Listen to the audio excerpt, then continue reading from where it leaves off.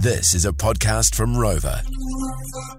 Now, there's a new video doing the rounds from our fire and emergency team, just in time for festival season. It's very important. It's called You're Cooked. And this is a little bit of audio from the video. Check it out. And we're just, we've had a couple of wets. We're cooked. Jesus, where's the bread? I'm cooked. And we are cooked. Tonight I'm going to make a chugget sandwich. Kiwi onion carbonara. It says toast sandwich here. Berry bread. All we're going to need is some bread and some butter. Are we allowed to eat the cookies? No, honey. Yeah. Honey. A little bit of honey. Naturally, we want to scrape the butter straight off the top of the nut there. A nice even spread. Delicious. 2 eggs. We've put one in. 2 eggs. Here we It go. all goes into the jug. One drop is all you need.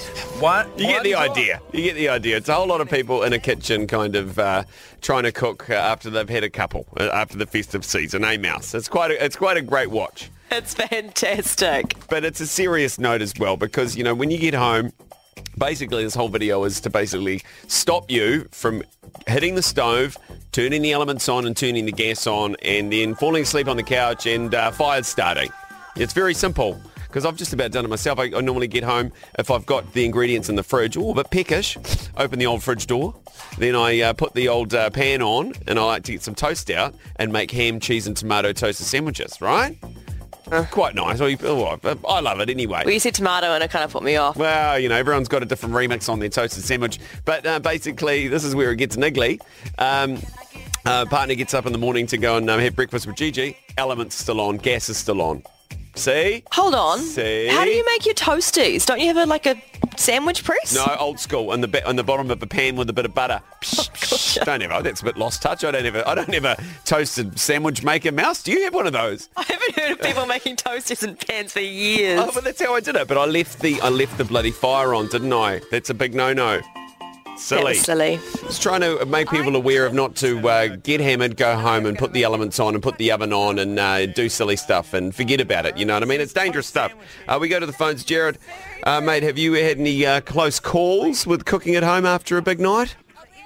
Oh, yeah, we had a bit of a whoopsie one night after a few bevies, went out and thought, we won't get Macca's, we'll save, because this is back when we were 18, and young, trying to save the cash, so we thought we'll go home, put on a few Tegel patties, and thought we'd just lay in the bed while we wait, 15 minutes for them to cook, and woke up the next morning to some black chicken patties. Lucky the flatmate came home after us because he worked night shift, and found the kitchen all smoked up and some real small black chicken patties in the oven, so a bit lucky there.